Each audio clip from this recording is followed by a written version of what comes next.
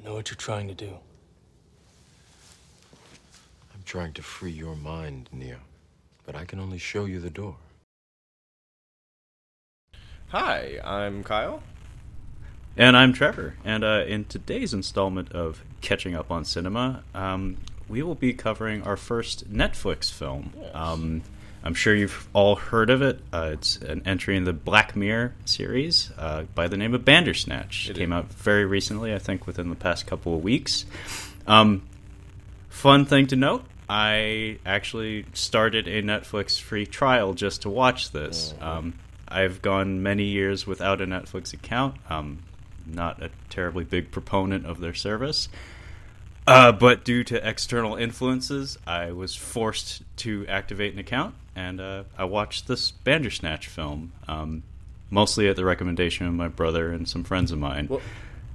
So, Kyle, do you have any familiarity with the Black Mirror series? I do a little bit, but I was going to say, you really haven't had a need for Netflix because there's only a few things that you need on there. You need the TV show options, which you don't really do series that often. If you do, it's probably a pretty serious series. You have a bunch of B movies, which the only ones you would watch are the action ones, which you already own, so you don't really need Netflix for that. And then everything else is just movies that you want to rewatch. And actually, some of the movies on there you probably already own. So the only really reason you needed it was for this and maybe some of the docuseries, which I maintain Netflix does a fantastic job at. But yes, I do have a little bit of familiarity with this. I was talking to my girlfriend about it, and she's like, "You've seen the entire series?" I'm like, "No, I have not. I've seen maybe one season." She's like, "We watched the entire series." I'm like, "You watched it. I have not." Because I watched the final episode of the third season, and she had to explain things to me, like, this was in this one episode, you saw this one episode, but this was the one you didn't see. So I'm like, oh man, yeah. You sound like my parents talking about movies that they may or may not have seen. So this the show feels like, do you remember who is the guy with the beard from Next Generation? Kind of a Richard. Jonathan Frakes. Jonathan Frakes. Do you remember William Riker? Do you remember his show on Fox where it was like Fact or Fiction? Yeah. So this Black Mirror plays out kind of like a more sci-fi version of that, in my opinion. It's like something odd happens. It's all science fiction, more or less, but it kind of builds, especially in the third season. There's reoccurring themes. Like in this movie, did you notice that it looks like a Tetris block? It kept coming up. Did you notice that? It looks like something out of Space Invaders or Galaga or something. Yes, exactly. It's like an upside-down tuning fork. Yeah, that is something that, according to my girlfriend, has popped up several times in Black Mirror. I didn't notice. There was a poster on the wall a couple of times. I know it was like a robot. Looked kind of like an AT-AT. Yes. But with joints, like better joints. And that was actually a really good episode of Black Mirror. That's probably my favorite one that I've seen that's the most memorable. That's a fun little Easter egg, because I did 20 seconds of research on who is involved in the production of this. It was directed by a fellow by the name of David Slade, who is by no means a household name. He's a prolific television director, though. He's directed many episodes of some pretty high-profile shows, including Black Mirror, including an episode called Metalhead, which is the name of the game that is being promoted via that poster. Fun fact, he also directed Twilight Eclipse. Oh, really? In the words of Ernest P. Worrell. I think I've seen that one, but it was only to listen to a comedy podcast I listened to. They did a commentary on it, gotcha. so I watched it. That's the only way to watch those movies, and they're actually enjoyable if you have their commentary. With a drunk commentary? Yeah, so run us through what this is exactly. What exactly is happening? So it's a bit of a gimmick, but only a gimmick in the sense that it's a unique presentation format that actually could be the herald for things to come. Essentially what this is it's a feature-length film that is a choose-your-own-adventure film. So at multiple points in the film, the letterboxing narrows down, like the frame shrinks in size, and then a couple of choices appear at the bottom of your screen. And whether you're using a TV or a computer, you're prompted to use your mouse and or your remote control to make a selection. And I believe you get about 10 seconds to make a choice. And then things play out based on your choices. There are fail states. You can grind the story to a halt, at which point you'll be prompted to either go back to the beginning or go back to that decision point. It's very much like a adventure game, adventure PC game in particular. I'm not sure if you're terribly familiar with point-and-click adventure games. No, but it was the options were pissing me off a little bit because it was like this was one of the problems I had with it is that it didn't commit. Like you couldn't just like have two threads that you could go with. You can go with A or B, and if you go with A, you have set choices that are going to take you to the end, or if you choose B, you have choices to make until you get to the end. I don't like the idea of, okay, you have two paths. Okay, you're going to choose this path. Well, you can kind of take another choice and go over to this side. It just seemed like there was too many choices of like going between one or two. Well, there's a very heavy, ham-fisted theme that there's a lot of repetition throughout the film about the illusion of choice, about the potentiality of fate being a factor in the existence of these characters. There are a few choices you're prompted to make early on that are actually illusions. Mm-hmm. I may have spoiled things for myself by discovering those immediately because it kind of like pulls the curtain back right away. Where I think the third choice I made in the film prompted a fail state, and I was encouraged to start again. And so I was like, oh, how many fucking times am I going to have to watch this movie in one sitting? Right? I ended up watching this movie about 5 times now that I think about it, in one sitting. That's what my girlfriend and I were talking about this. She's like, how much filming do you think they had to do for this? She's like, they had to do a whole bunch, I'm sure. I'm like, honestly, what we saw, I'm like, it didn't seem like they did a lot at all. Like, it seemed like it went fairly smoothly because you just kept seeing the same thing over and over. Yeah, they had some tricks up their sleeve that probably made things go a lot smoother.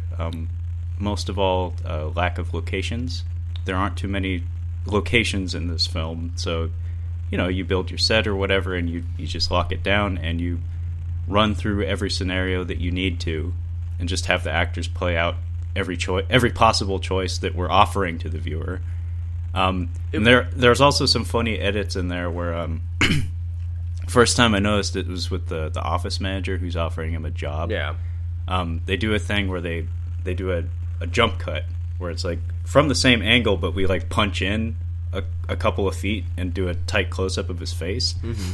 And I felt like that was maybe a branching path or something where it's like, oh shit, we forgot to get a different angle of that. But it's like, that's what we got, so whatever. But I wanted to talk a little bit about this film's relationship with PC games. Okay. Now, I do not play PC games. The last PC game I played was something similar to Duke Nukem, but it wasn't Duke Nukem. And that was in, I think Clinton might have still been in the White House at that point.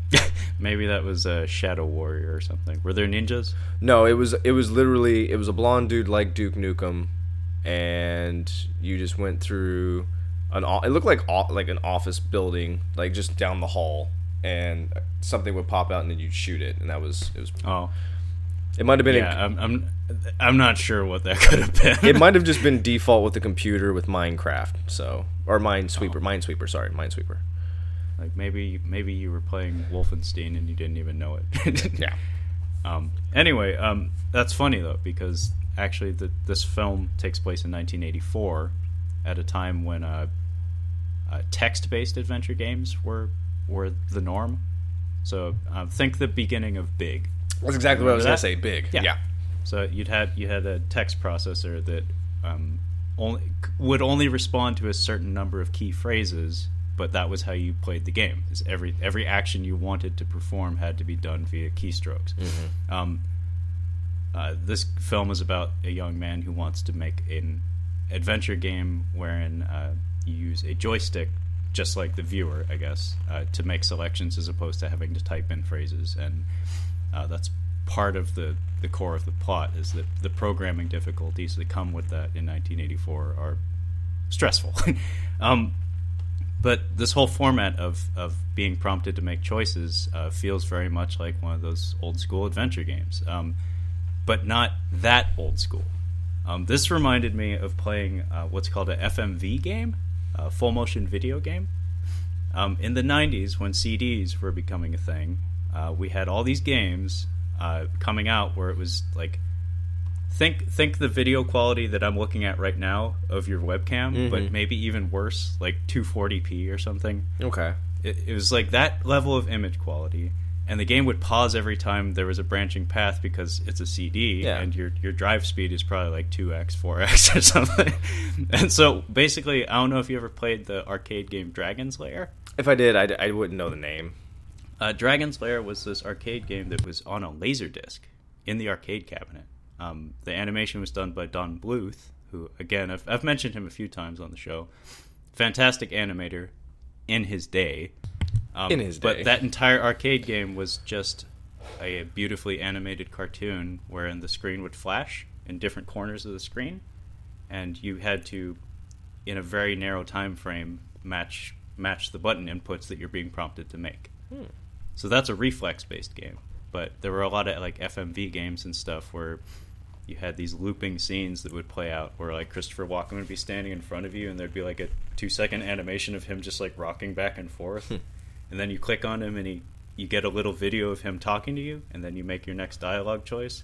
Hi. He says something. He says a quip. He's hey, Hi. Chip, Dad, go. Save yourself. Might be my second favorite line in that whole movie. From Chip. Yeah, because that's up there. Because it's I just rewatched it not too long ago. That is a really funny line. Go, Dad. Yeah. Dad, go. Dad, go. Save yourself. Dad, go. Christopher Walken's just like, yeah, Chip. He just looks. Do it for me. His eyes move 2 times, then he runs away. It's just like a squirrel. But yeah, this game very much reminded me of some of those like old CD-based games that I used to play. Most of them were terrible, but it's a presentation format that's very nostalgic for me. So I'm kind of surprised that I didn't enjoy this as much as I was hoping to. So we should probably get to the fucking movie. I mean, let's tread carefully, because this is, like we said, this is going to be very difficult to go through like linear. Like this isn't point A to point B. This is point I'm A. hoping the branching paths will offer us some opportunity to like compare notes, because I did jot down any instance in which I was prompted to make a decision. I was very careful not to tell you what I thought of the movie before you watched it. So we both kind of caught up on, like, I watched it, and actually this one was requested by a colleague, a former colleague of mine and a current colleague of yours. And my girlfriend wanted to watch it. I'm like, yeah, sure, I'll watch it. I know you like Black Mirror, and I feel like I should probably watch it. It sounds interesting. Yeah, it's unique. Yeah, it's I think they're gonna keep Black Mirror gonna keep doing it, and I think it will get better. I think they will probably get better at this. Or then Amazon will do it, and then Hulu will do it, and then Disney streaming service will do it. And then I'll start rolling my eyes and be like, I'm so goddamn tired of these. And then Criterion will tell you to suck it, because they're not going to fucking do that if they have their own streaming I'm waiting service. for the day they decide to try to put one of these in a theater or something with like a keypad on the chair. Oh, everybody voted this. Yeah. Yeah, and then there's that one guy who's like just going there because he wants to see a different ending, and then like you get to the end of the movie and the audience votes against him, and he's just like, you motherfucker. Like, so I paid $15 for this shit. This has nothing. Third time I've been here. This has nothing to do with what we're talking about, but I was so excited to tell you about this, and it actually pertains to 2 things we've talked about before. So I think it's fitting that I go ahead and drop it while we're recording.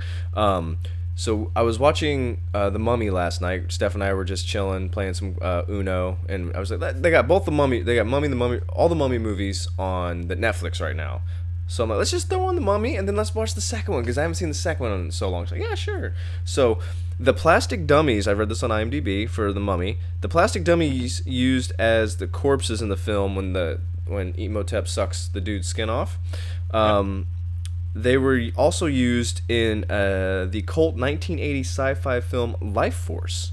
Oh, shit. Yeah, I see the resemblance. One character even refers to this mummy sucking the life force out of people. So I thought, isn't my that God. isn't so that those cool? mummies were rotting in a closet for 10 years? I feel like that would be a great If anybody can find them, that's a great Christmas present for Trevor. Wow. Fun trivia. So they used 10-year-old dummies. Check out I'm surprised they didn't melt by then, because I've seen what Godzilla suits look like a couple decades later. There's one that the only thing that's preserved of it is like the top half of its head. Everything else literally melted. Check out our Life Force and our Mummy versus Mummy episodes. Yeah, those are both good ones if you ask me. I liked them. Yeah. So let's jump into it. So, have you voiced enough of your frustrations coming from a video game standpoint? Like, I think we can get to it down the road, but one thing that I need to point out is that off air, Kyle and I were talking, and Kyle said that he basically watched an interactive movie.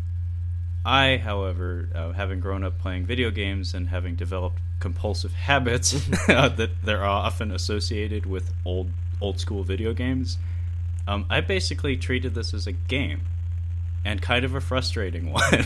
And I had a lot of trouble actually looking at this as a movie. And I was very frustrated that I'm okay with movies not going in order. I've seen plenty of Tarantino movies, Memento, where you go from the ending and go back to the beginning. What is that? The Prestige, which I think is fucking awesome.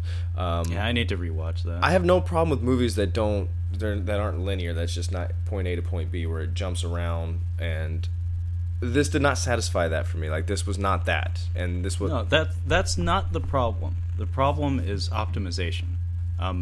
When you come from a background like I do of having grown up playing video games, oftentimes optimization is what you're looking to do before you make forward progression. Mm-hmm. One of the heart-stopping moments in old video games for me, anyway, like say a Resident Evil game or something, is that you'll come to a room that has 2 doors.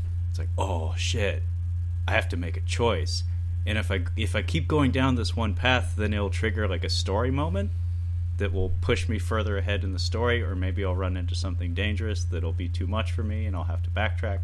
So what you oftentimes do as a gamer is you make the one choice and then you slide back and do the other. And you kind of shuffle your way up both routes.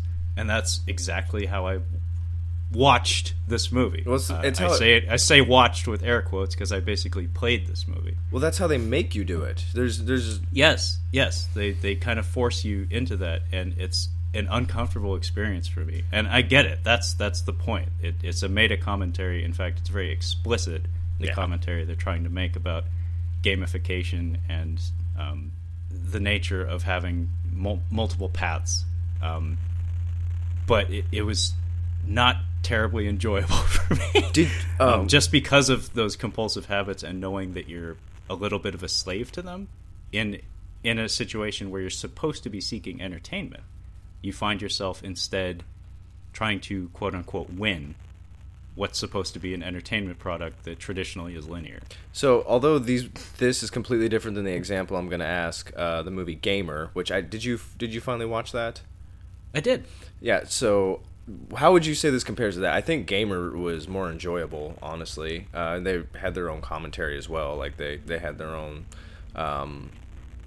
ideas that they were shooting out there, but I just got nothing from this movie. Like, as a movie. Like, it was not a movie for me. Well, it looked like it was produced on the cheap, probably not on the quick because of all the difficulties and having to accommodate the writing. Mm-hmm. But it did look like it was produced on the cheap, and the types of choices that you made and the outcomes. Towards the end, they get a little batshit crazy and a little bit off the wall, but for the most part, it's very pedestrian stuff. It has a pretty sedate feel to it. I think what you said before we started recording is pretty accurate. This feels kind of like a pilot, where it's like we're not gonna blow your socks off our first try. This is just a test to make sure that this format is agreeable to people, like to see if people will enjoy this. Well, because it is a kind of a unique concept, and it is kind of exciting that they can do this now. Well, I was curious because you've had at least 2 people that have asked you, like, hey, you guys should probably do an episode on this. Like, have you seen this yet? You should do an episode on it. So that led me to believe that there was more to this. I'm like, it must have been well received by somebody. My girlfriend liked it. Well, our colleague, as far as I know, he doesn't have much background with games. So for him, he runs too much. He doesn't have time for games. Good point. But I mean, that might be part of the novelty of it. For me, this is old hat. This is shit I've been doing since I was in diapers, basically. But for somebody who never touched this format before, it's like, oh my god, this is so interesting and different. Yeah. Whereas for me, it's like, I've done that. Sorry, let's jump into it a little bit here. But to answer your question, yes, I did enjoy Gamer more. I don't think they have much in common at all. No, they don't. Gamer is stupid fun. It's horribly dated in some ways. Yeah. Some of the concepts in there did not pan out the way they were kind of hoping they would, I guess. But I don't know. If you turn your brain off, it's like, Terry Crews fighting with Gerard Butler. Fuck yes. Yeah, let's get to the movie, buddy. Yeah. So July 9th, 1984, we get a Groundhog Day opener. Frankie says relax. We get relax instead of I got you, babe. Yeah. Oh gosh. I was actually when I heard Frankie says relax, I'm like, okay, this might be pretty good. All right, they got the rights to the song. They've got it in here. Let's see what they do. No, they spared no expense when it came to licensing the music for this. That's for sure. So, go ahead. Oh, I was just gonna say, we open on a young man, a young brown-haired gentleman by the name of Stefan Butler, from the UK, somewhere in England. He wakes up in bed. If I remember right, he kind of like gasps awake. This is a recurring theme throughout the movie. Yeah. We get what is it? A Edgar Wright editing style in the opening, where it's like a bunch of sounds and snappy edits. I always think of Shaun of the Dead. Yeah. Shaun of the Dead has them like that's crazy. But yeah, he pours out some pills. He makes a weird face, and then we see that, holy shit, he lives in an amazing house. Yeah. With his dad. His serial killer dad. This guy looks like a serial killer. Yeah, the moment you see him, it's like, oh. Yeah. Oh, no. It's like that house and that face. Ooh. He looks like John Cusack in The Frozen Ground. But yeah, they clearly have some sort of hitch in their relationship, because, I don't know, the dad seems to be trying to reach out to Stefan, but Stefan doesn't. Stefan looks like I don't know, like he's got problems throughout the entire movie. Yeah. Like he's a nervous wreck throughout the entire thing. That's by design. It gets a little old at points, but the point is he's uneasy when we're first introduced to him, and forevermore. I assumed Mom was dead immediately as soon as Dad was trying to be like, "Hey, buddy," with him. Like, Mom's dead. Yeah, they clearly don't have the best relationship. They sit down to breakfast together. Dad does that very dad thing where he says thanks on behalf of his son after like giving him tea or something. Mm-hmm. Yeah, I don't know if your dad ever did that to you. My dad didn't make me tea. Okay. my dad. The phrase I used with him and my ex is, "You have 5 seconds to impress me." So it's like if something is done for you and you don't get that thank you out there within 5 seconds, you're gonna hear about it. Oof. But yeah, they sit down to breakfast, and Stefan has this fatty book by an author by the name of Jerome F. Davies, and the title on the book is the title of the show, Bandersnatch. And it's choose your own adventure book. Yeah, I've heard of these. I've thought they would be kind of fun. I read a few of them when I was young. most most of them worked very similar to this, where more often than not, there's a very early choice that seems innocuous that gets you killed, and you end up having to start the whole book over, and it's a little bit frustrating. I remember one book where it was like a white guy kung fu book, so it was like a blonde hair, blue eyes American guy fighting ninjas. With kung fu, not karate or ninjutsu or whatever. They actually said he knows kung fu. Anyway, I remember this one choice where you're prompted to go to the yard or go to a dock, and I went out to the dock because like his lady friend was in trouble, and then I got grabbed by a giant octopus that dragged me to the bottom of the ocean and killed me. Yeah, I can see that. Independent of the ninjas and stuff. I was like, how the fuck was I supposed to know that was gonna happen? You did. Wipe yourself off. You did. You did. But yeah, it's during this scene where it's hinted that something happened with the mom, because if I remember right, Stefan mentions that his mom liked this book, or liked this author. He's like, Mom liked this author, Mom liked this book, something like that. No, actually, I think he just says that Mom had this book. Okay. Not that she liked it, just this is one of Mom's things. So it seems like he latched onto it because it belonged to Mom, and Mom is obviously not in the picture. And I think this, I think this is where we get our first ham-fisted bit of dialogue, where Dad asks Stefan, "What's that?" And he says, "Oh, it's Bandersnatch by Jerome F. Davies. Yeah. It's a choose-your-own-adventure book. You read through it, and you make choices, and you get different endings depending on those choices." I was like, thank you for spelling out the concept of the movie, Idiot. Yeah, I mean, we get a tutorial on how to quote-unquote watch this movie before the movie starts. It's done via quick animation of a man jumping off a dock into shark-infested waters, and a soothing lady's voice says, like, actually instructs you on how to make the movie go. So we already know this. Yeah. Several minutes earlier, we already know this. So thank you, movie, for reiterating that. And I think this is where we get our first choice. It has to do with cereal. Yeah, I should have gone. So I went with Frosties, but I should have gone with the Sugar Puffs. They're excellent.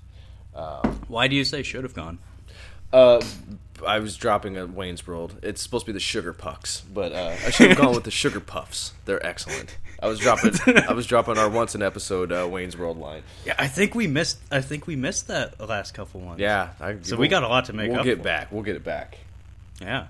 Yeah. So I went with the Frosties. What'd you go with? I went with Sugar Puffs, All but right. Caveat: I didn't choose because I was testing the system. I wanted to see what would happen. Okay. Well, that's interesting. So I did not choose, and it chose Sugar Puffs. It chose Sugar Puffs for me. Question. Go for it. This is jumping ahead about an hour and and I don't know if you were paying attention enough to have noticed, but I had a beer while I was watching this, so a beer. Two. I had two. Thank you for being honest, Kyle. About an hour later into the film, there is a part where our main character, Stefan, is given a tape.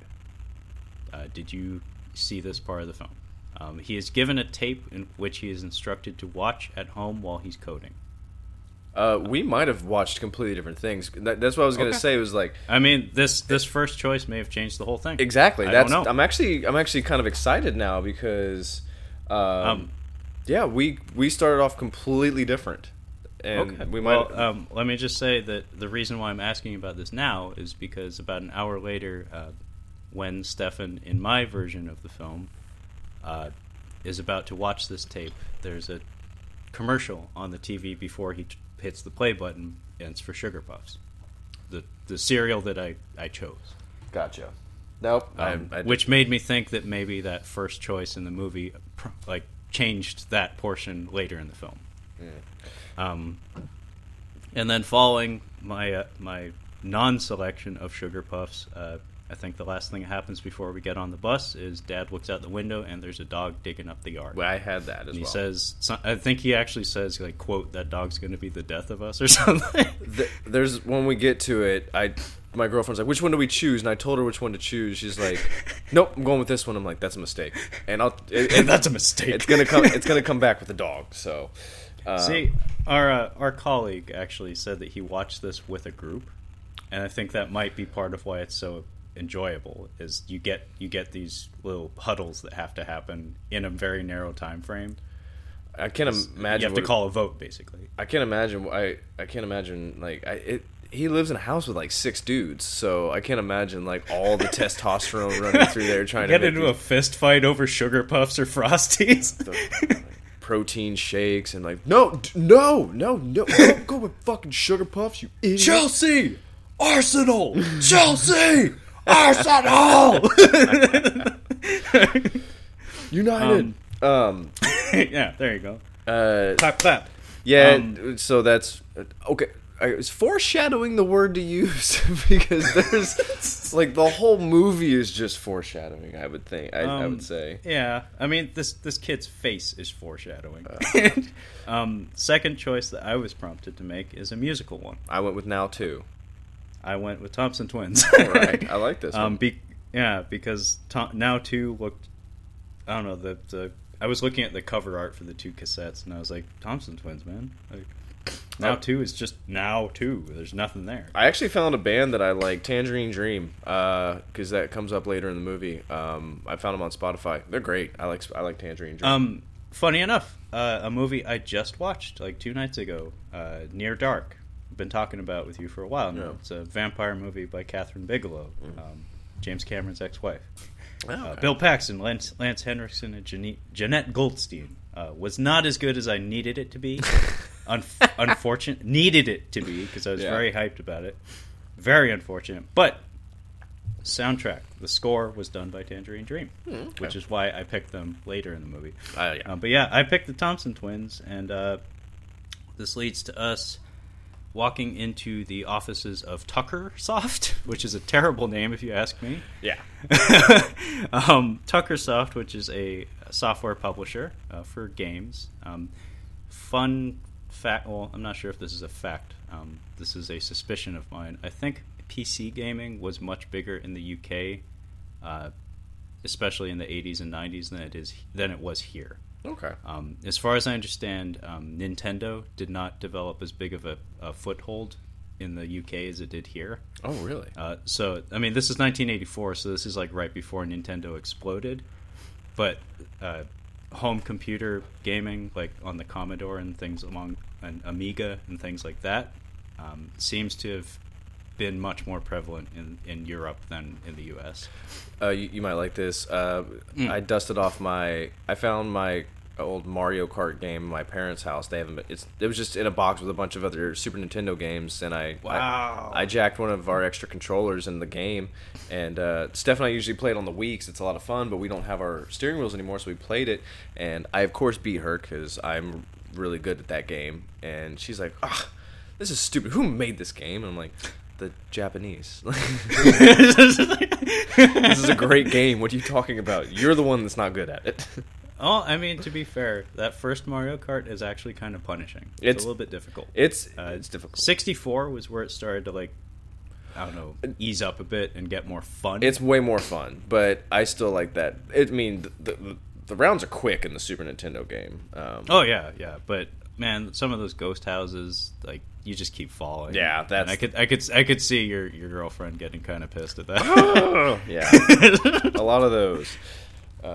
So yeah, we go into the office. This is where that poster for Metalhead is. Mm-hmm. It is a game that was very successful, a fictional game, by the way, designed by a key character in this film. Character's name is Colin Rittman, and apparently he's like some ace programmer or something, like along the lines of like a John Romero or something like that.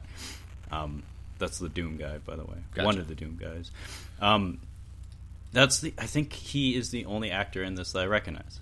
Will Poulter. Yep, I like him from We're the Millers, and he's funny in there. Some young adult movie adaptations, and The Revenant. I didn't know he was British, by the way. I didn't know either. I thought he had like an odd accent. Like he has a weird voice, and I'm used to him as having an American accent. And in The Revenant, he has a pretty thick, kind of a Southern accent, kind of a drawl. In there, he was really pretty common among British actors to do some sort of regional diction. Well, it's easier. Yeah, he and Tom Hardy are just Foghorn Leghorn in there. Yeah, no joke. He's also in that Detroit movie that I mentioned before on the Blu-ray episode. I'd like to see that because I hear it's very good. There were rumors that I think that was also a Catherine Bigelow film. Funny. yeah, I like him. So when I saw him, I'm like, okay, I'm on board. Yeah. But he's literally the only person I recognized in this. I knew nobody else. Yeah. Yeah. So in this office, we get this jolly bearded man who runs up to Stefan as he walks in.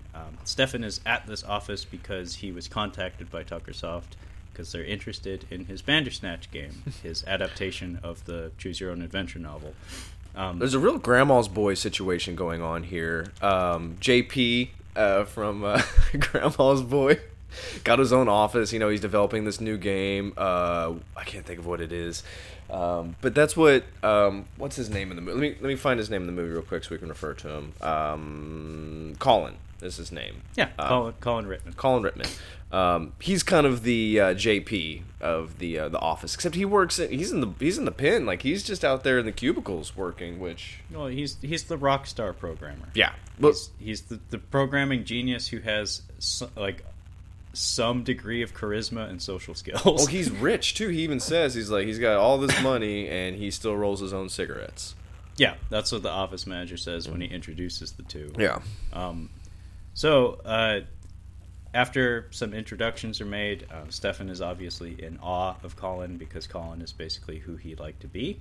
An ace programmer in the industry, wealthy. The office manager is impressed with what Stefan has at the moment, which is an incomplete game. Again, the gimmick of this game is it's an adaptation of this Choose Your Own Adventure novel. This very thick book, by the way. This is like War and Peace shit. Yeah. That is controlled via joystick and a single button, like think Atari style. Yeah. As opposed to text prompt. So it's kind of a technological breakthrough. So the office manager is very enthused about this, and he's ready to make Stefan an offer right away. He's like, we can rush this shit into the stores. Do you want to come here to the office to work on it? Yeah. And we get our third choice, accept or refuse. I accepted. I did too. I said, accept. Duh, Stefan obviously wants to do this. Yeah. I mean, to me, it was pretty basic. It's like his face is telling me the character wants to do this, so I'll let him do it. I would lawyer up, though, because this guy seems like he is going to take your groundbreaking idea and just fucking rob you. Well, and also a key factor in the story going forward, his idea is to rush this out the door for Christmas. That's stupid. Yeah. Of course it's stupid. But we both accepted, and what comes of that is... Colin actually taps him on the shoulder and says wrong path. Sorry, wrong path. Mm-hmm. At the announcement that we're going to be rushing this out the gate for Christmas, and then we cut 5 months later, and there's a reviewer on television, a nerdy bow-tied gentleman who makes several appearances, at least in my version of the movie. He's a boy. He's a child. He's a child. Yeah. Little pissant. Yeah. I crap bigger than you. Yeah. But yeah, what happens is they do an on TV review of this game Bandersnatch, which was released after 5 months of development at the office, and it gets shitty reviews. Yeah. And the reviewer even explicitly states it was rushed, and that's why it's bad. Yeah. And then we get a close-up of Stefan's face saying... No, he storms off because he's watching TV with his dad. And Dad's like, where are you going, son? He's like, I'm going to try again. And then he rounds the corner, and then we get our game over screen. Or the equivalent to it. Yeah. And I think it just says, go back. Yeah, I think it was just a singular choice that says, go back. See, go back, and then they put you back in the chair. They run through everything you just saw. And they're like, do you want to work here and do this? And this time, of course, you refused. I refused. This time, though, when the introductions are made, and most of this is, the editing is snappier. So we fly through most of it until we get to the office. When we get to the office, though, everybody demonstrates some degree of familiarity with each other that they shouldn't have. So they demonstrate some sort of foreknowledge, and we start to get I haven't seen the movie, but I've had it spoiled for me more than a few times. Source code. I've never seen it. It's kind of like Groundhog Day. And Wow. this one with the music in the beginning is also kind of winking at us, telling us that, yes, we've seen Groundhog Day also. Basically what happens is the characters cite foreknowledge in the sense that they have familiarity with each other and this particular scenario, which kind of spells out to the viewer that, going back, there's a chance that this character will actually retain some elements of the experience that he gained from progressing and then receding. And so this time, it goes without question. You refuse because we've already seen what happens if you accept. And I said refuse is the only option. Refuse leads to acceptance, because what happens is Stefan actually says no and then says yes, and he says basically, I will make the game at home on my own time. And I guess this is okay with the office manager. Well, Colin defends it. He's like, let him do it at home. Like, he completely backs him up. He's like, he needs his own time to do it. Like, he needs his own space. So I appreciated that in Colin. Yeah. He basically cites that, like, he can relate, where he's like, I know what it's like to be an artist, to understand, to know what it means to need to put your own personal stamp on something. By the way, Stefan cites the Thompson Twins as his coding music. Oh, really? I'm curious to know if for other people, like, if you picked, did he make any mention of Now 2, the album? I didn't Okay. notice anything. Okay, well, at one point in mine, Colin asks him in the office, like, what music do you listen to? And he says, Thompson Twins. Thompson Twins. Yeah. By the way, Dad smokes a lot. It's the 80s, man. Everybody smoked a lot. Yeah, there's a lot of, I think you called it foreshadowing. Fucking There's a lot of pins that get dropped in this movie. A lot of close-ups of ashtrays. Just saying. Oh yeah, the ashtray. I wonder if that's going to come into play. So yeah, there are two close-ups of ashtrays within the first 10 minutes of this movie. So this is what month? It is July. So he has to have a completed prototype by the 12th of September. So he doesn't have very long to work on this. So now we get to therapy. Yes. And there's a line in there. I wrote it down because I'm like, I know this is gonna come up.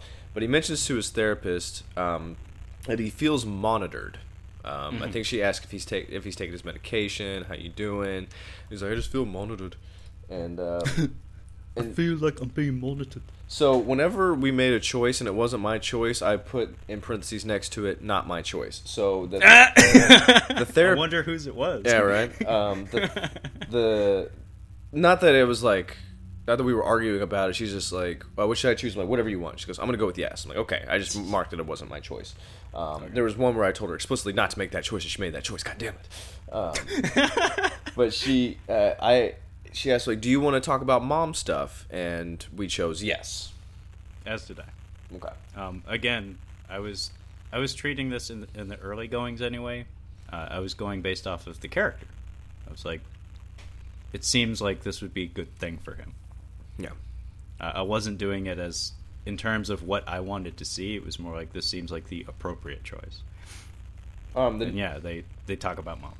And then the next choice I have is no. She has to catch a later train. Yeah. So what happens here is the therapist prompts Stefan to talk about mom, and this is where we learn what happened to mom. So we get a flashback. Stefan is 5 years old. He has a stuffed rabbit that his mother made for him by the name of Rabbit. Very creative child. I was naming things by the time I was 5, by the way. Well, My teddy bear's name was Bobo. Sandra Bullock can't give names to kids in fucking Bird Box. Spoiler alert. Oh man, They're called. She calls them boy and girl. what? It's fucking does that? stupid, dude. That movie's. I'm putting it on the air, man. Bird Box was not good. No, speaking as someone whose dad has to come up with a nickname for everyone, that's insulting. It really is. But yeah, so we get this flashback. What happens is Dad is pissy because apparently his wife's parents have been hassling him about being too easy on Stefan, on I forget the expression he uses, but it has something to do with like not being strict enough, I guess. So he takes Rabbit away and locks him in an office. And Stefan flips out, and Mom is trying to catch a train, and she's like urging Stefan to come with her.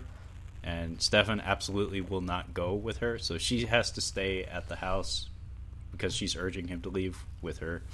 And during the sequence, we get a choice, but there is no choice because he's a child. And this is a flashback, by the way. Yeah. And I think it's even explicitly stated, we can't change the past, Stefan. So he has to say no. And then the reason why this is a traumatic event is because he made her stay late. She did not catch the train she was going to, that she was planning to. And instead, she caught a later train that apparently derailed and killed a bunch of people. Yeah.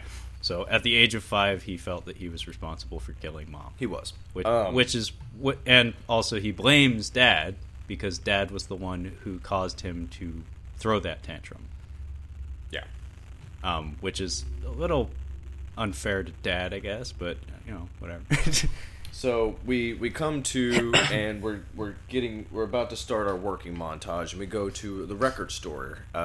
He's choosing between Phaedra and the Bermuda Triangle, which are, I thought Phaedra was a band, but it's actually an album by Tangerine Dream. Yeah. Which I looked up, and that is great working music. Like I've used it while I've been studying here recently. I'm like, it's solid. I dig it. I've never heard of what's the Bermuda Triangle? Is that a band or is that an album by a band? I have no idea actually. Okay. I'm not sure if the band name was Tomita, but I think I saw that listed on the album. But Tangerine Dream, I was familiar with, so I picked that one. Like, I actually know them as a band coming into this movie. I did not, and I actually knew Tangerine Dream as a strain of marijuana. It's a nice hybrid. It's a nice hybrid if you ever get the chance. Tangerine Dream. Sounds like a flavor of ice cream. Yeah, it does, doesn't it? Yeah, that would be good. I like dreamsicles. So I picked. It sounds like we both picked Tangerine Dream. Yeah. So the next choice. So he's doing his work. He's got the crazy serial killer papers up on the wall. He's got some beautiful mind shit going on. Yeah. I mean, the kid is brilliant. Like, he is smart. Like, he's basically inventing 3-dimensional video games. So it's a big deal. But we're given a couple more choices. He's hitting a block, and the two options that we have, I think his dad's maybe bugging him or something, and we get the choice: throw tea at computer or shout at dad. Considering that he is more or less a prodigy, like he's come up with the third, like he's about to change video gaming forever, and he's about to launch it into an amazing industry. I'm thinking maybe not call the computer a cheating bitch and throw the tea onto it and destroy all. He doesn't have any liquor though. Yeah, like don't destroy the computer, you idiot. Yell at your dad. Put him in check. Put that fucking nerd serial killer dad in check. So a little bit of lead up. By the way, when he buys the record, he also buys a book from that store. So they're selling books and records in the same place. Okay. It's a Jerome F. Davies book. It is called The Lives of Jerome F. Davies, who neglected to mention Colin Rittman when he first meets him.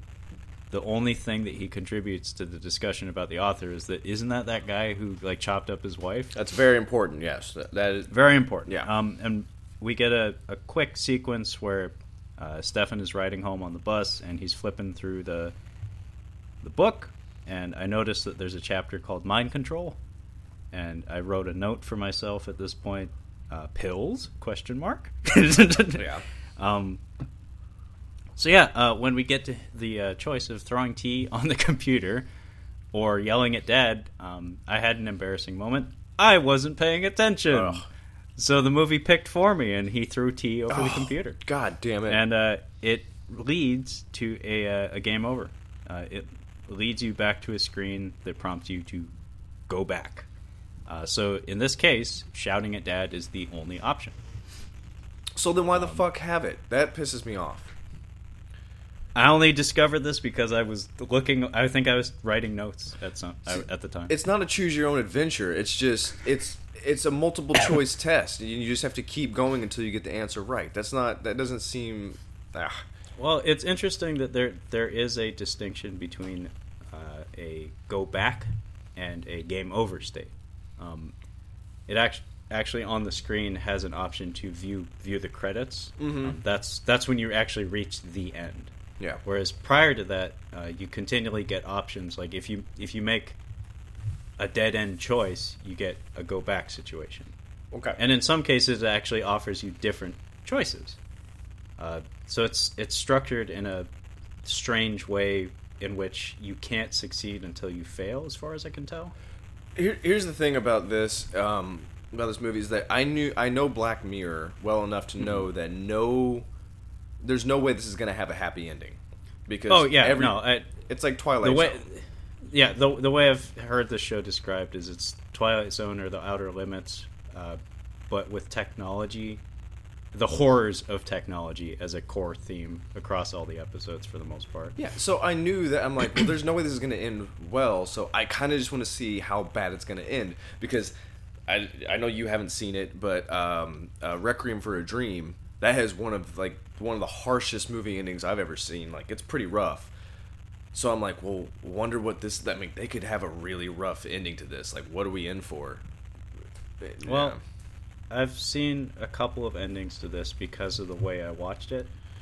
So we'll get there when we get there. Well, the reason why I didn't go straight to credits is like, well, I need to see what happens. So if it was just me watching it, I would have gone to credits probably. If Steph. For me, I was just planning on playing it straight, but it wouldn't let me. Because what kept happening was I kept getting these go back sequences where I would see a potential outcome, but it wasn't presented to me as the end of the story. It was presented to me as just a plot cul-de-sac, wherein you can, put it in reverse and back out. So the next choice we get, and like I said, you have to yell at Dad, and which has to lead to him prompting Stefan to get in the car. We drive to therapy. However, when we're outside the doctor's office, we get a choice whether we either go to our therapy session or Stefan happens to see Colin on the sidewalk, and you can go with Colin. Yeah. On my first time because I tried to do this in a straight line. I sincerely did. Mm-hmm. But I revisited the sequence at least twice. On my first go through, I said, go to therapy, duh. There's a lot of repetition of, I think this will be good for you, Stefan. And I was like, yeah, I think so too, you fucking idiot. He looks nervous all the time. Because of my own experiences with therapy growing up, and know how much it sucks sometimes, I'm like, I'm going to follow Colin. Let's follow Colin. I know it's the wrong decision, but I'm like, let's just... I thought of it as I get to destroy this kid's life. Like that's what I'm gonna do now. I'm like, okay, I know this is the wrong decision. Like, let's just fuck it up. Let's see how bad we can make this. Yeah. So that's awesome. I respect that. Someone's giving me the opportunity. So yeah, we follow Colin, and he's like, you've hit a block. You block. Yeah, he has a peculiar accent. That's why I thought it was fake at first. Like, when I first watched The Prestige, I thought Christian Bale, I thought he was American, and then when I was watching The Prestige, I'm like, God, that accent is terrible. Fun fact, I just watched finally all the way through There's Something About Mary. A lot of fun trivia on that movie. You should, if you haven't seen it or haven't seen it in a long time, give it a watch and read some of the trivia. But I don't know any of the trivia, but I used to watch it a lot when I was in middle school. There's a character, do you remember the doctor character who has the crutches? That guy? Mm-hmm. Mary.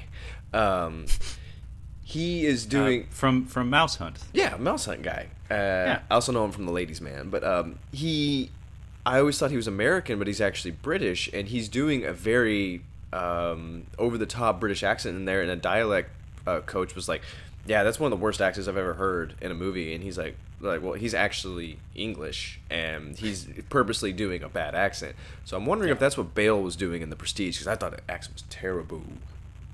Terrible. I hope. Well, it's also, the time period, too, where we didn't exactly speak American English the way we do now. Accents were still kind of in the state of being formed. Like they hadn't quite solidified yet. So he's talking with Colin, and he's like, "You've hit a block," and he's like, "What are you talking about?" He's like, "You're stuck. Like you can see that he's like lost sleep. He's just been up too long. He's stressed out. Actually, a good night's sleep would probably do him really well. Yeah, that would probably fix all of his problems. But Colin's like, kind of just takes him back to his apartment. He's got a nice apartment. It's up pretty high. They go in, and turns out Colin's got a wife and kid, and they're all living there. And I think he puts on. Does he put on? This is Kitty. Yeah. This is me. This is my girl. This is my me legacy. My legacy. It's my legacy. So they go into the den, more or less, and this was actually, I really like this line. So he's got, it kind of looks like that baseball glove chair. I don't know if you've ever seen it. He's got that, and then one of those like white hands. Yeah. He's got he's got the baseball glove chair looking thing, and then in front of it is a coffee table, and then on the other side, facing the chair, is this U-shaped couch. And he says to him, "Grab a pew." And I'm like, "Oh, that's a fun expression. I like that." It's weird because it's appropriate too. It is the chair, given the context. The chair goes to his computer as well, so it's a nice enough chair that he can sit at his computer, but also turn around and preach, I guess. But yeah, I thought that was a nice little line. Yeah, I selected go to therapy, but we'll come back to that. So we'll just go straight through for now. Okay. Because this leads to a definite going back. Like, there's no getting around it. And like I said, I tried to do this straight through, and I still saw this. So during this sequence, we get a choice. Colin has, was it acid? Well, it gives him weed at first. They take a puff of weed. There's no choice there. Stefan does it. He's like, you don't have a choice. Go on, do it. Yeah. All you have to do is just be like, no, and then it'll stop. He's like, I've never. He's like, just fucking do it. Just do it. See, if he was an American actor, that's how it would come out. No accent. Just just fucking do it. Yeah. Then he offers him acid. So yeah. Obviously, I'm destroying this kid's life. So I'm like, give him the acid. That's. Funny enough, when I got here, and I did not get here for quite a while, I said yes as well. Okay. Because in my mind, I was thinking, Colin is coming from a place of having been where Stefan currently is. Maybe he's onto something. Mm-hmm. Maybe going and dropping acid with the neighbors is a good idea. Going and dropping acid with the Beatles is probably a good idea right now. I think. Have you seen the Oliver Stone The Doors? Have you seen that? I have not. I have not. There's a couple of really good acid moments in there. You would know. Fuck. Meg Ryan asked him, was like, have you been drinking? He's like, no, Ma, I ain't been drinking. Just some low grade acid. That's supposed to be like Val Kilmer at the peak of his powers. It's really good. It's one of my favorite Val Kilmer performances. But yeah, go ahead. Fun detail. Because I visited this out of order, based on your viewing of it. Mm-hmm. When he hands him the acid tabs, the symbol is a character that is mentioned by the time I had gotten here. I was familiar with this character. Oh, okay. In your case, you were not. There's mention at some point of a demon by the name of Pax, P-A-X, that is supposed to have a lion's head. And sure enough, on the acid tab, there's an illustration of what looks like a lion's head. So that made me go, maybe that isn't a good idea, but I still said yes, because again, I was like, Colin's a programmer, he's been there, maybe he's on to something. So I said yes, and do you want to describe what happens after that? I've never taken acid before, and I need to contact my buddy who loves acid to see if some of this is legit. I think that we talked about it in Salt Lake City Punk, which I don't think we've dropped yet. But there's an acid where Steve-O takes acid in the movie, and I think that is probably a realistic editing of what it's probably like to be on acid. This was a little bit more far-fetched, but as soon as the acid kicks in, he's kind of messing around, playing with stuff. He's giggling. He's enjoying it. And oddly enough, he shouldn't be in a good headspace. He should be really stressed out. So acid should have the opposite effect on him. It should stress him out a lot. If you're super duper stressed out and you haven't slept, I don't think acid's the way to go. But Well, any drug, if you haven't slept, I'm sure is just a nightmare. Colin now, Unless you're trying to sleep, I guess. yeah. Now we're starting to. I realize why Colin says take a pew, because now he just starts spitting out just nonsense gobbledygook garbage. He's just like, there's multiple realities and blah, blah, blah. There's one way's gonna go this way and it's gonna happen that way and stuff like that. And he's just kind of mesmerized by this. He's like, oh wow, okay. So he's like, I can prove it to you. And he's like, all right, so come out on the balcony. And he says some shit, and he's just like, one of us is going to stand here, and the other one of us is going over the railing, going over the edge. And I'm like, okay. I'm like, as soon as they went out to the balcony, I'm like, well, here we go. This is the end of it. Somebody's going to die, which is exactly what's going to happen. So I started thinking about this. I was like, you get a choice. You can either have Colin jumps or Stefan jumps. And I'm like, well, if Colin jumps, you're going to prison, because the wife is just gonna be like, yeah, they were on drugs and then he threw him off, so you have no chance. I'm like, well, this isn't good, so maybe we've made the wrong decisions to get here, so let's just die and then go back, because I knew that's what was gonna happen. Like, we're just gonna have to go back. So I had Stefan jump over. So did I. Yeah. Again, I came to this point much later than you. But yeah, my first impulse was, I don't know, when I play games, I tend to come at it from the standpoint of like a white knight, I guess, where it's like, I try to, make the right choice whenever possible, the one that does the least harm.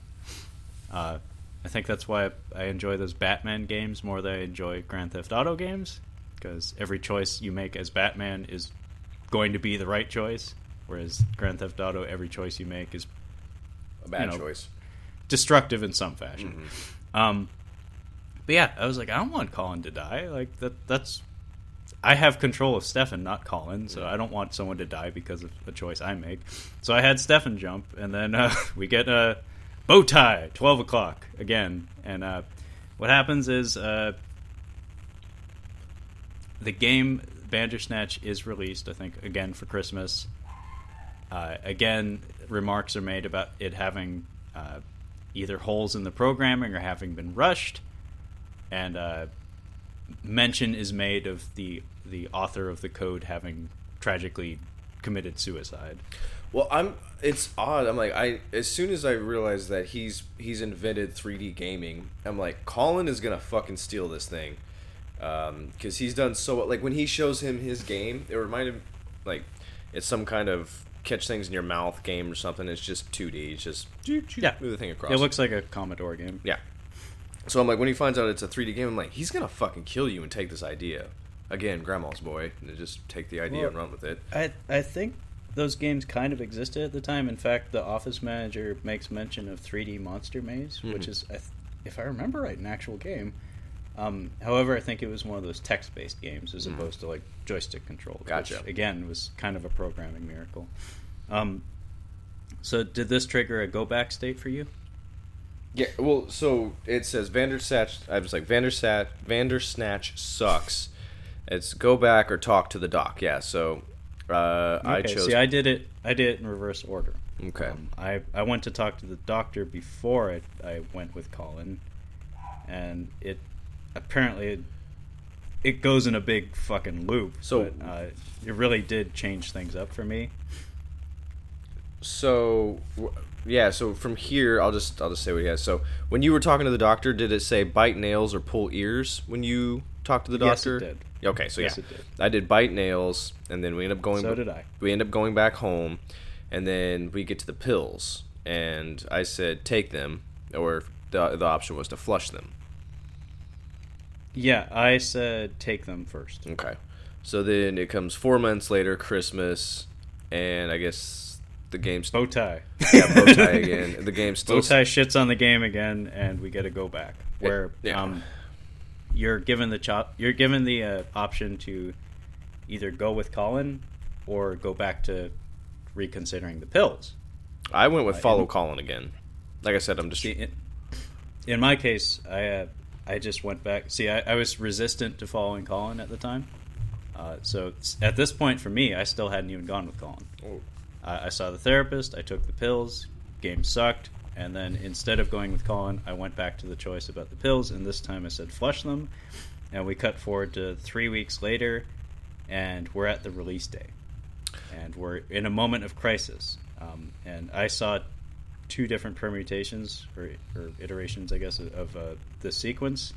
Basically, first time I saw it, Colin was in the room.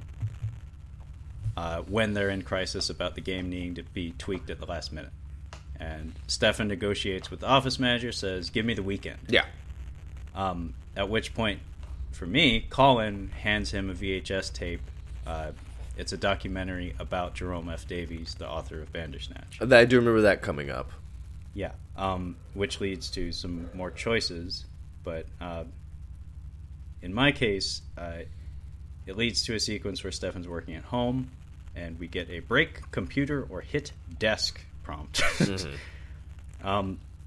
At this point, though, this is what I had asked you about the serial. So the tape, when Stefan is loading up the tape in his VCR, it's a documentary about Jerome F. Davies and how he went crazy because he believed the Pax demon I had mentioned was controlling his fate, and he had no control over his life, so he chopped up his wife. There's this old lady talking direct to camera, and just over and over again she keeps hammering home this concept that fate is real. You have no choice in how your life progresses, so why don't you kill somebody? And she actually says, why not commit murder? And I think I have that written here. Hang on, mine's just later. Give me a sec here. I mean, this is the first of 2 times I watched this in a linear playthrough of this movie. No, I don't have it written down. I remember that though. I'm like, okay, that's a lot. Yeah, in this case, I said hit the desk because, like you had said, his work seems kind of important to him. I don't think he should smash his computer. Yeah. And then he has like an anxiety attack, and you're prompted to either pick up the photo or pick up the book. So I went with pick up the family photo. So did I. The first time. Yeah. I figured, maybe he needs some sort of stabilizing element, maybe going back to his family or revisiting that trauma in earnest with his mom. Maybe that's a good thing. Cuts to a nightmare sequence wherein he the abysses his way into his mirror. Or I forget what that music video is where the guy like jumps through the mirror or whatever, the floor from Electric Avenue, if you know what I'm talking about. So he goes through the mirror in his nightmare. He emerges as a child, and then we get a repeat of the sequence of Rabbit being taken away. Nothing really happens. He wakes up. We get relax again. Yeah, the next thing I have is destroy computer. Those are the next options that I have. Yeah, throw T over computer or destroy computer. I went with destroy. I already did the T on accident, yeah. So I was like, okay, let's try destroying it. And at this point, Stefan actually can't. He wrestles with his own hand and then starts like pleading to the heavens, like, show me a sign. I know something is at work controlling me. Mm-hmm. And at which point we get prompted to signal him, I guess, like actually reach out to Stefan. And there's the Netflix logo or that upside down tuning fork symbol. So I was like, of course I'm going to do the tuning fork. Yeah, I went with the tuning fork. I was like, this is fucking stupid. That was my reaction too. This is where I'm like, okay, I've been doing this long enough, and we're getting fucking nowhere. Wherever it's going is stupid. Jerry, Jerry. Can you hear Jerry. Why? Who started the fire, Jerry? Jerry. Who started the fire? If you play a drinking Jerry. game, don't drink every time you hear him say Jerry. Yeah. Anytime you hear Jerry in the movie Sphere, Don't drink. take a drink, and you will go blind. Yeah, take a drink of water because you need to hydrate. Yeah, so I chose the tuning fork as well, obviously. So now he's getting into a little bit of an argument with his dad. Now this is the scene is, I don't know why it prompts him. He's like, okay, you can either back off or you can kill Dad. I'm like, whoa, what the fuck? Like, why are we killing Dad now? What does that have to do with anything? I will revisit this. This is like the ultimate put a pin in it. But yeah, this comes totally out of left field. Well, this is where Although, bear in mind, we did just have like a couple of minutes of an old lady saying, "Why not commit murder?" So maybe she's trying. Maybe this is like maybe this is the filmmakers trying to communicate something to the viewer that maybe that's a choice you should make when you're prompted to. Because if you choose to kill Dad, some interesting stuff happens. I did not choose to kill Dad. No, they I make said you back kill. off. They make you kill Dad. So They do make you kill Dad, but the way that you kill Dad can have some very massive effects on how things proceed. But yeah, of course I said back off. I was like, I don't want to kill anybody. Which, in my case, I think actually led back to the therapy session. It said, I think the next choice for me was follow Colin or kill Dad. so that brought you back. So that's like follow Colin. So after all that, you have Colin. Then I got to do what we talked about. Yeah. So out of order. yeah. So all that, then we get. After all that happens, we get to back off, and then I have. And then we go back to Colin having to jump. Yeah, he jumps. Shit hits the fan. This is where I had to go through everything. Yeah, and I had to go again. We go back to the office, and this time though Colin's not there. The office manager doesn't know where Colin is, although of course we do. Yeah. And instead of Colin giving Stefan the tape, one of the aides in the office gives Stefan the tape saying that Colin told him to give it to him. You have to take that. The other thing is you have to take the acid. You have no choice because when. Oh, really? Yeah. So when I went back, it says I went follow Colin. Okay, I'm following Colin again this time because I want to see what happens if Colin. If I don't take the acid, so I pick no acid. What Colin does is he's like, okay, fine. He puts the acid on his tongue, and then what he does is gives him his tea that he made, and he drops the acid into the tea. They both end up tripping acid, and then they go on the balcony. I'm like, fuck it, have Colin jump, and that's exactly what happens. Is he jumps, the game's released, or no, the game's not released just yet, and Colin's missing essentially. And Okay, so that brings us back to the same point. Yeah. But remember the way these go back states work. Stefan seems to retain some element of the experience. Mm-hmm. So we're actually helping him succeed by causing him to fail. Which brings us back to the photo or the book. In this case, second time around, of course I'm going to make a different choice because it's silly to make the same choice twice in a row. Although I was very tempted to at one point. So the book title is Lock Door, Get Key. It's apparently a game design book. And Stefan goes to bed with it on his chest. And then instead of the nightmare sequence of him reliving the whole rabbit thing, he gets up in the middle of the night, he goes to Dad's office, and this is all happening in the present. And he gets in there, and there's like a strong box or a vault. Mm-hmm. And we're prompted to make a choice as to what the password is. I couldn't give a fuck less at this point. I'm just saying, like at this You're point, I'm tuned out? just like that, whatever. Yeah. So I don't blame you. I was actually frustrated. At one point, I don't think I've gotten there just yet, but at one point, no.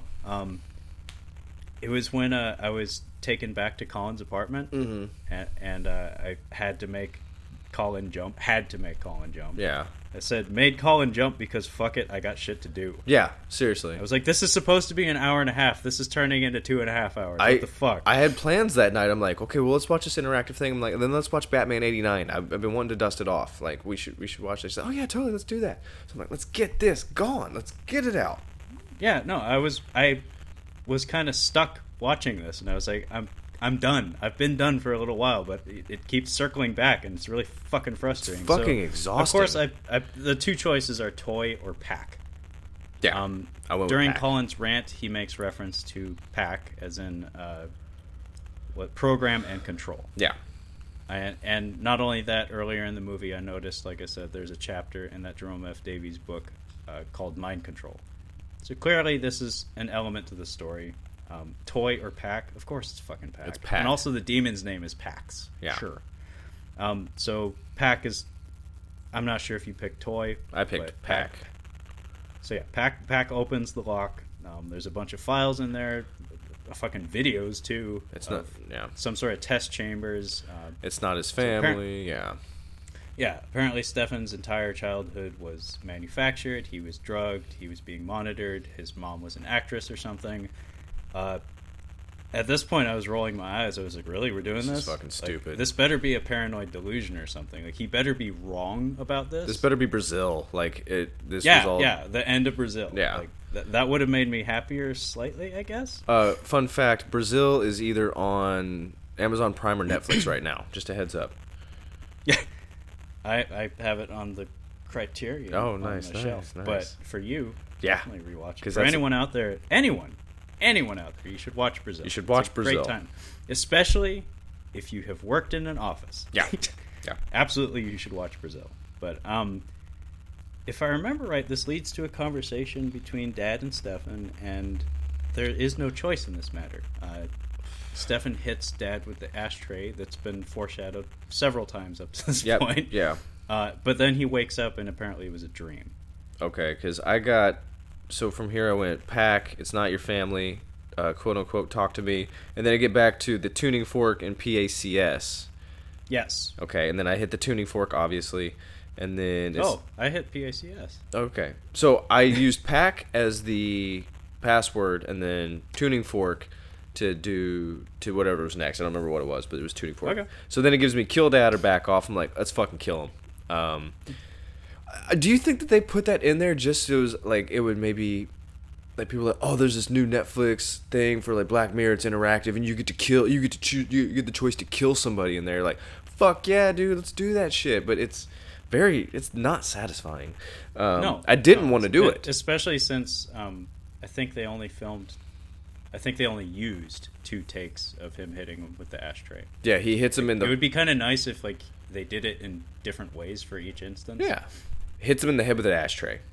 Yeah, and it opens a gash in his head and I guess causes a contusion and that causes a brain bleed or I don't know. He dies from a hit to it with an ashtray. I said...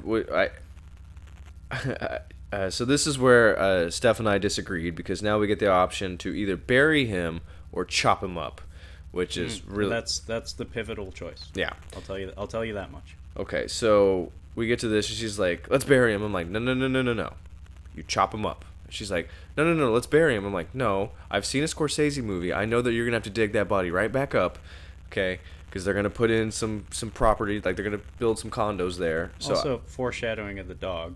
Exactly. That was the other...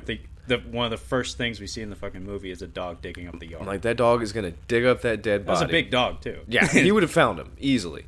So I'm like, you chop him up, and I learned this from Krieger on Archer. You chop him up, you put him into 6 or 7 different pieces, and then you dump him into trash cans all around, all over the place.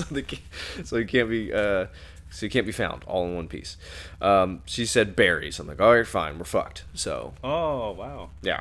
Interesting. That's what I'm saying. She chose bury. So I came back around to this decision because I encountered a massively frustrating occurrence in this that actually caused me to have to go through the whole thing. So fucking stupid. The whole thing over again because I was very pissed.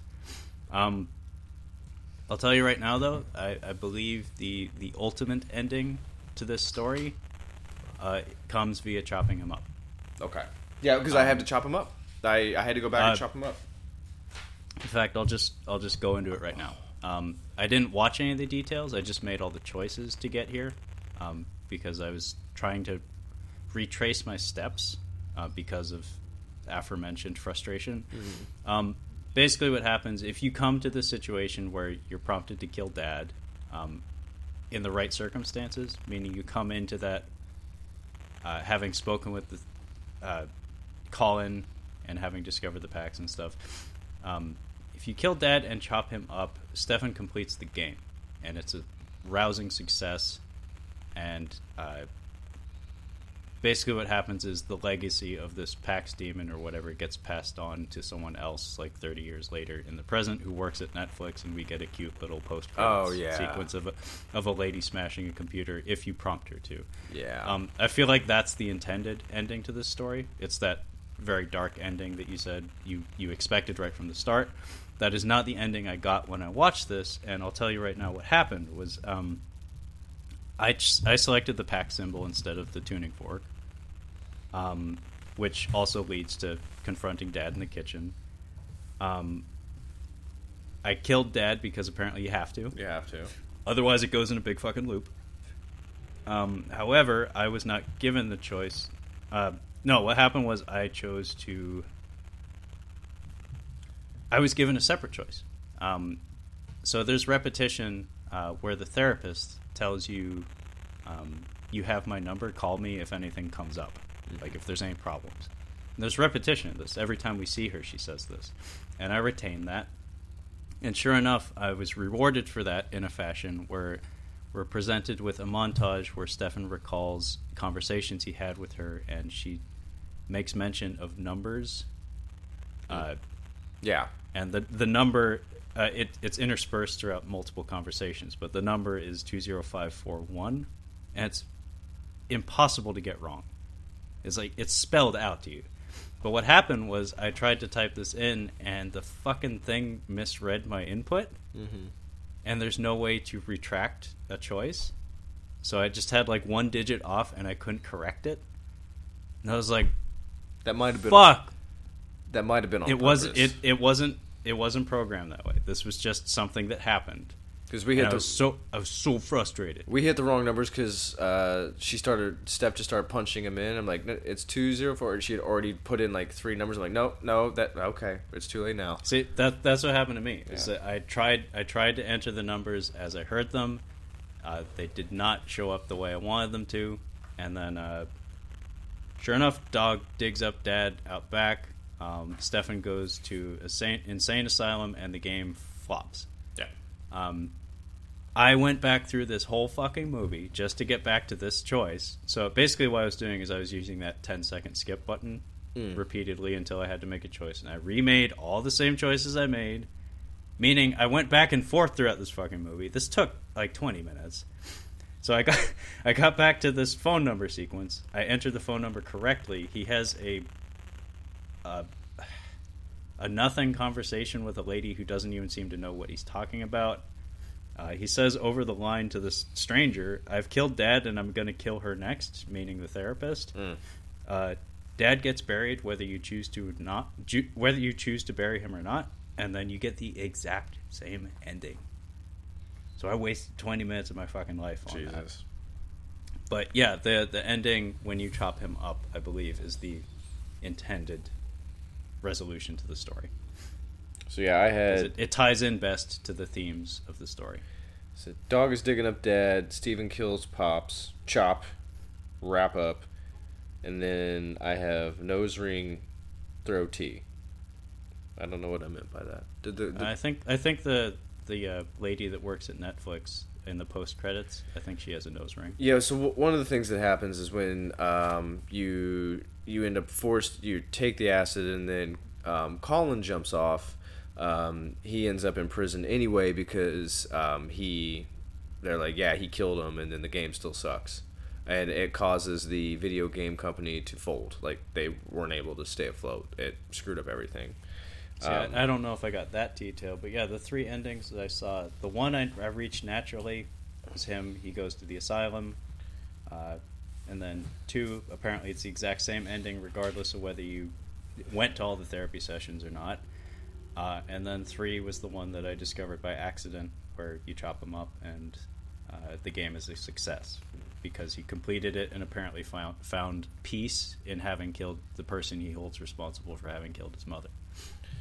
So you do a monstrous thing to make Stefan feel better and finish the game, but then apparently this Pax demon goes on to infect another programmer down the road.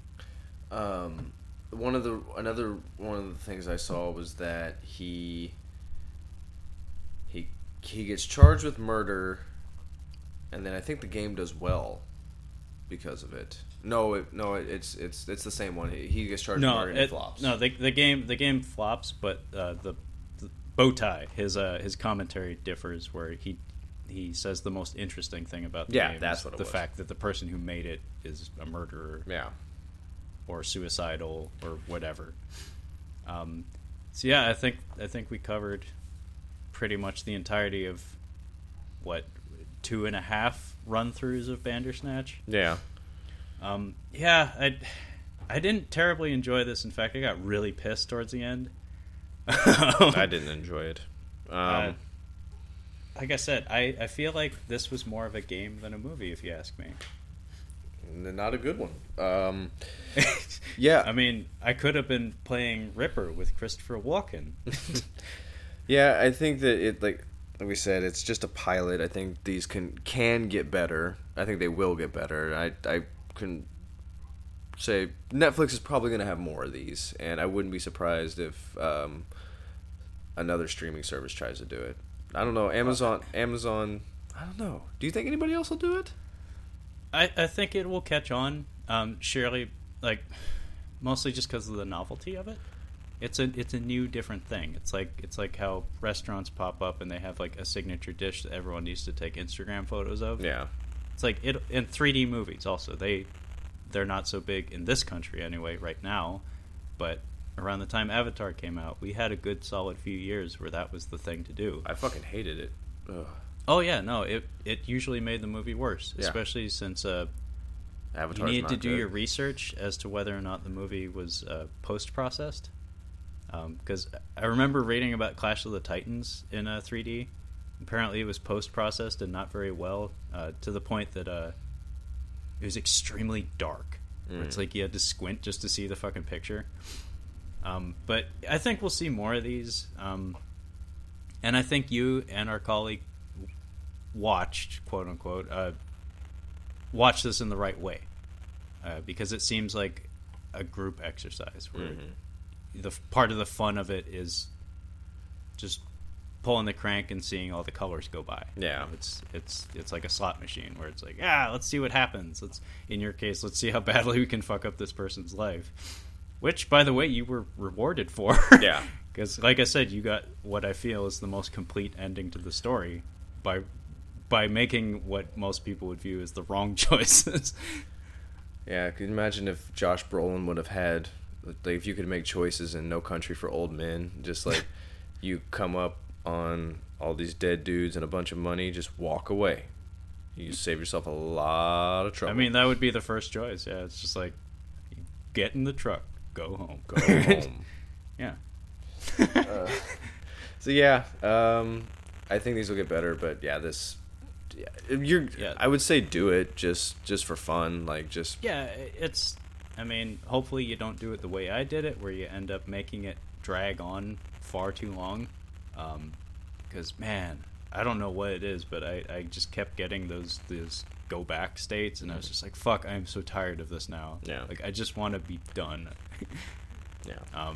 But yeah, that was Black Mirror Bandersnatch from 2018, the very end of 2018.